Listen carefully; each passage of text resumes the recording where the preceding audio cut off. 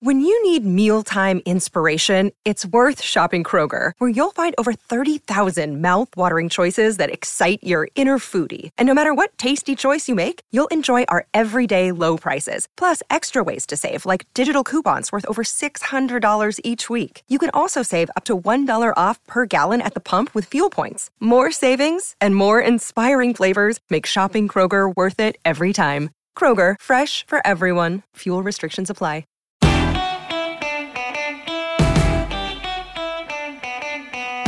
Hello and welcome to Pregnancy Confidential, week 40 plus. To induce or not to induce? That is the million-dollar question. Pregnancy Confidential is a girlfriend-to-girlfriend real talk podcast from the folks at Parents Magazine, where we have your back and bump through all 40 weeks.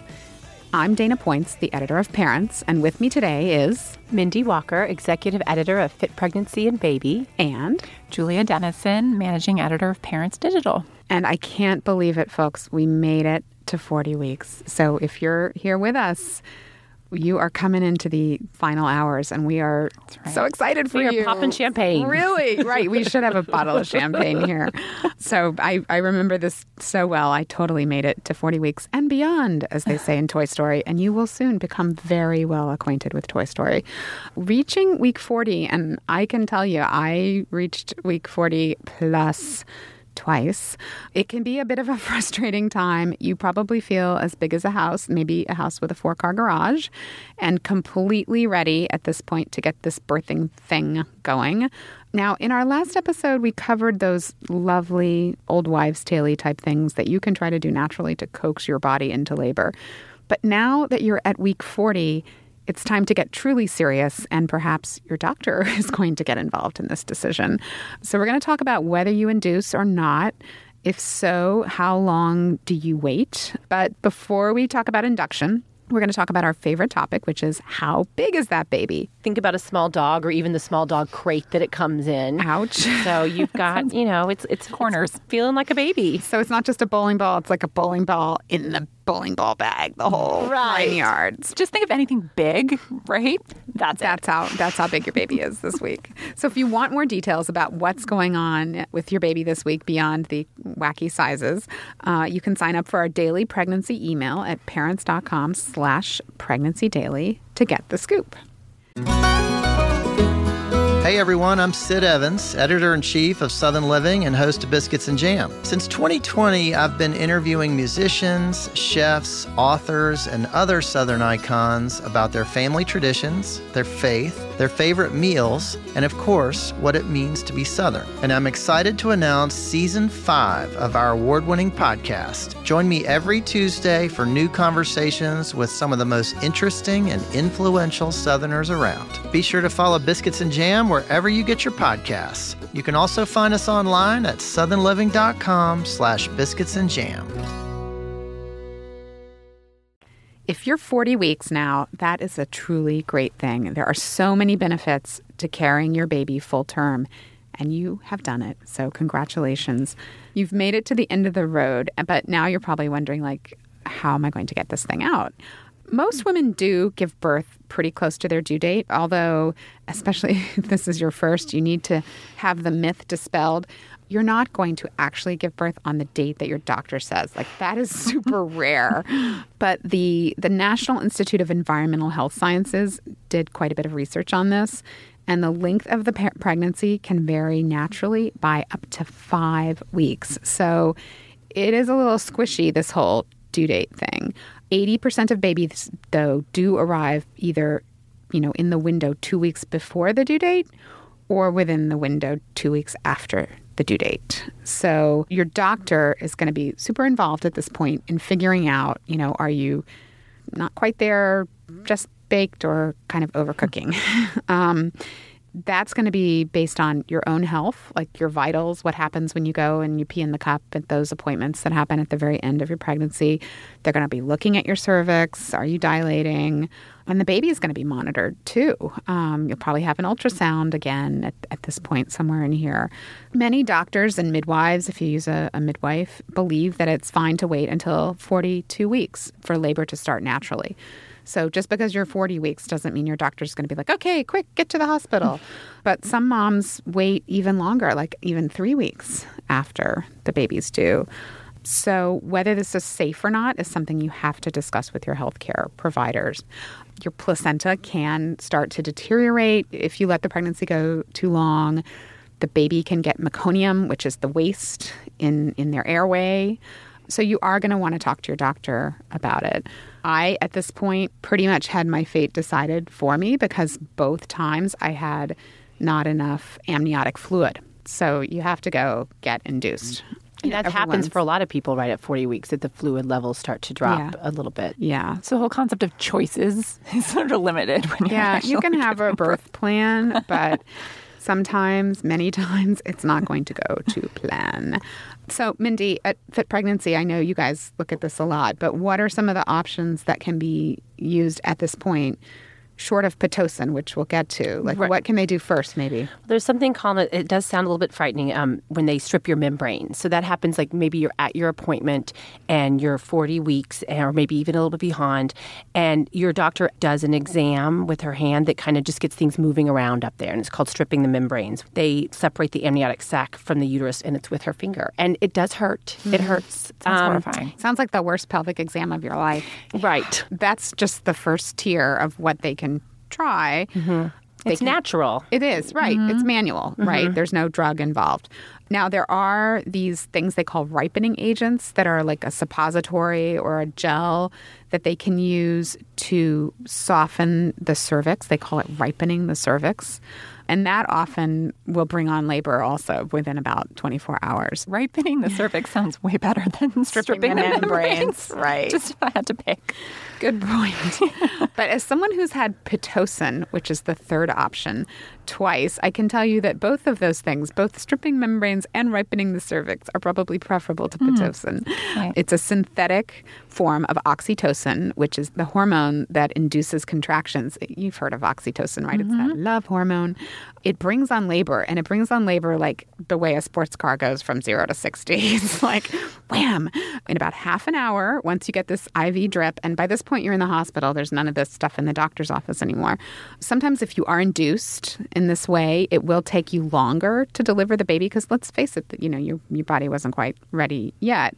But the contractions come very quickly. So if you're going to have Pitocin, don't try to be a hero. I would say, request the epidural at the same time because the contractions are intense. Now, some people might disagree. Tweet us if you think I'm crazy. That's fine. But having had it and having labored with Pitocin for a while without an epidural, I would just recommend the epidural. I second that. I think that there's even research that like a contraction at 6 centimeters dilated with Pitocin hurts more than a contraction at 6 centimeters dilated with no Pitocin. So you're having, it's going to be very hard to do that and have the energy and stamina to deliver that baby if you're using Pitocin without an epidural. So, of course, all of these techniques could be used to carefully orchestrate the exact date that your baby will come on or, within a 48-hour period.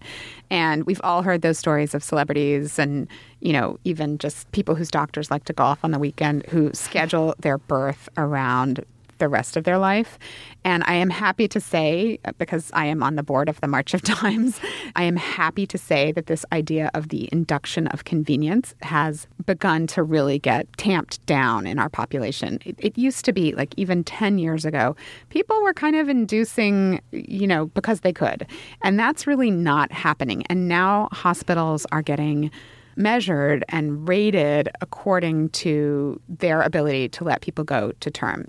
Those last couple weeks when that baby is developing, like you might think, okay, well, the baby can survive outside my uterus at, 25, 27, 30, whatever the week is. But there's so much important development that continues to occur right up into the last minute. So one thing that I find fascinating that babies are doing at that end is really mastering their suck. So around the 37, 38 weeks, they're really learning how to either nurse or take a bottle. And if you were induced at 39 weeks, what you think is 39 weeks, but maybe you're off, your measurement's off a couple weeks, what you thought your last period was. We never know exactly. Maybe you were really 37 weeks. So now you've delivered a baby 3 weeks early and they're struggling struggling to nurse or they're having trouble with that. There's a lot going on in those there's a reason why they stay in there. Yeah, that's a great point.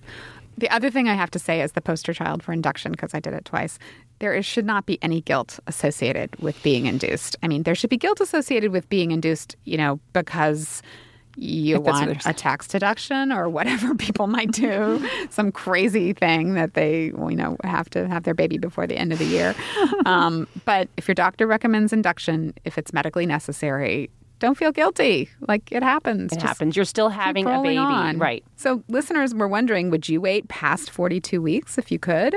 Some of you might be there already. Are you thinking about getting induced? Tweet us the details at Parents Magazine with the hashtag PregnancyConfidential.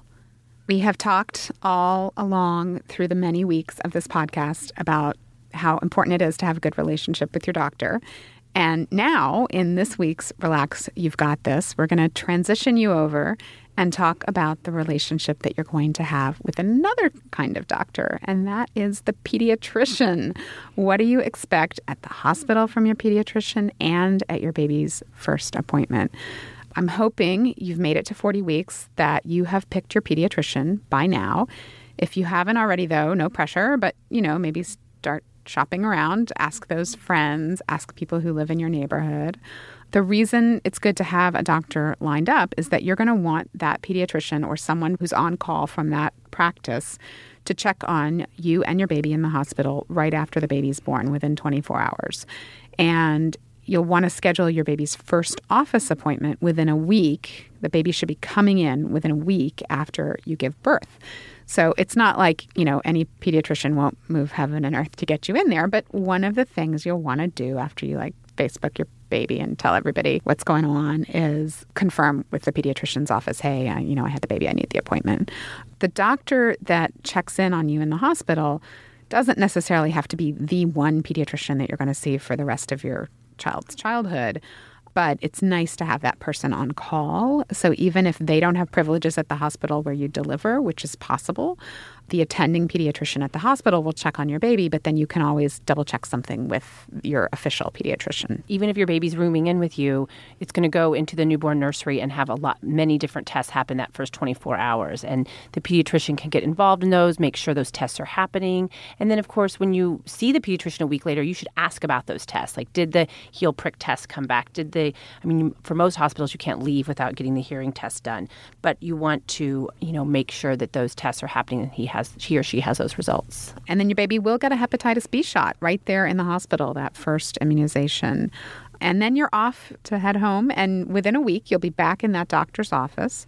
They're going to check on the baby's growth and development. Chances are very good, especially if you're nursing, that baby will lose a little weight that first week. Even before you leave the hospital, that can happen. Yes, that's true. You're probably going to have a lot of paperwork to fill out about the baby. My recommendation would be to bring someone else with you to that visit, because at that point you're still getting used to to diapering and holding the baby, and it's just nice to have another pair of hands and another pair of ears for that first visit. Ears is definitely a good one. Yes. So the doctor is also the person who's going to be kind of checking in on how you're feeling, because you might not have seen your OBGYN for your follow-up yet. So don't be surprised if the pediatrician pokes a little bit into whether you're feeling emotional or blue or you have any of the signs of true postpartum depression. It's okay to say this is really hard. Yeah. And there's no, as far as the questions that you're going to want to ask, there's nothing that you should be afraid or feel awkward asking, even if it seems really elementary, like, how often should I give baby a bath?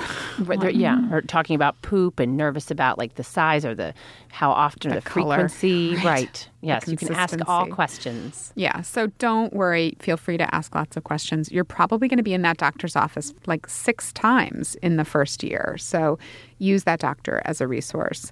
Mindy, what are the secrets to having a great pediatrician? Do choose one who is very close to your own home, because you are going to be there a lot, and that is going to make it easier for you to see your doctor. But I also just think this should be someone who shares your philosophy. But then if you don't like the doctor, you might have chosen a pediatrician before you had the baby, and if it doesn't go well, I've been really fortunate. We are still with the pediatrician that I chose before I had my baby, but I know other people have changed. We changed practices, and it was hard at first to say, goodbye to someone who I had been with for a while, but I knew it was the right thing to do. I'd met this other pediatrician who I really connected with and felt like it was going to be a great place for my daughters to be seen. And so you had to call and request those papers to be sent, all that information. Ouch. How did you break up? How did you tell the doctor? Chocolate. Really? Treats. Oh my goodness. That's your answer to everything, Mindy. just sugarcoat it a little bit. And, you don't have to give the full story. You can say maybe it's a location thing. They're not going to go, doctors are busy. They have a lot going on too. And this has happened to them before. I mean, think of it as in your work world when colleagues have left. It's nothing personal against you when your colleague leaves. It's just they found something else that's a better fit for them. And did you interview them? Because I've heard people scheduling interviews ahead of time with like 3 different pediatricians. Is that something you guys did? I did. And it's routine. Like the doctors won't be like, what? You want to come in and meet me, but you're still pregnant? No, they are, it can be more than a phone call. You can actually go into the office, which is not a bad thing to kind of scout it out. And also just does the office run smoothly? How many people are piled up in the waiting room? Hopefully not that many. Do they look content or miserable? You can even, when you're in the waiting room waiting to meet with the doctor, you can kind of interview other people in the waiting room. Also, though, when it comes to meeting a doctor, remember, they're probably meeting you, too. Like, what is your opinion on immunizations? And letting you know what their feeling is to, let you really know about the practice and does it really... They want you to come because you want to be there. Right. I mean, if you have strong feelings about not immunizing, and we could spend hours on that conversation, but, there are some doctors who will not treat you, who won't treat your child. So that is something that you're going to want to disclose. Don't hide it because it's just going to come up in the course of normal business when the doctor says, okay, it's time for your shots. We would, of course, recommend following the immunization schedule and getting those shots. But there are parents out there who have strong feelings against it, and you should just be honest about that as you're interviewing prospective pediatricians. But you should educate yourself first. So that's all we'll say about the pediatrician. But boy, you made it to the end. This is our last installment of Pregnancy Confidential. So we're sad to leave you, but we're excited about the fact that we're kicking you out of the nest. Good luck. Good luck. Have a fantastic labor and delivery. Enjoy your time with baby. Don't be afraid to, raise a flag if you need some help in your life. And there are going to be many times that you will. If it's just a matter of information, remember parents.com is always there for you. We want to be your headquarters. And we hope that you'll sign up for our newsletters, because even if you have missed your pregnancy newsletter, you haven't been getting that email, you can go to parents.com and sign up and tell us when your baby is due or when you had your baby. And we will send you a newsletter keeping you in touch with where you are in your child's development and the latest news on health and well-being for your growing baby and even toddler and on from there. So do sign up to get our newsletters. Congratulations. We're thinking about you. That's it for Pregnancy Confidential for today and for our podcast. Our producer is Sarah Abdurrahman. Our engineer is Zach Dinerstein. Thanks also to Laura Mayer and Andy Bowers at Panoply. They've been with us this entire 40 weeks. Please let us know what you think of the show. You'll find us on Twitter at Parents Magazine, Facebook at facebook.com/Parents Magazine, or Instagram at, you guessed it, Parents Magazine. We'd love for you to share some baby pictures with us there. And if you liked the show, please tell a friend, a pregnant friend, someone who's about to embark on the same wild, crazy journey that you are about to finish. She can subscribe to us on iTunes, Stitcher, or her favorite podcast app. If you subscribed, please go back and leave us a rating or a comment. It'll help other people find the show. And now, speaking of show, on with yours.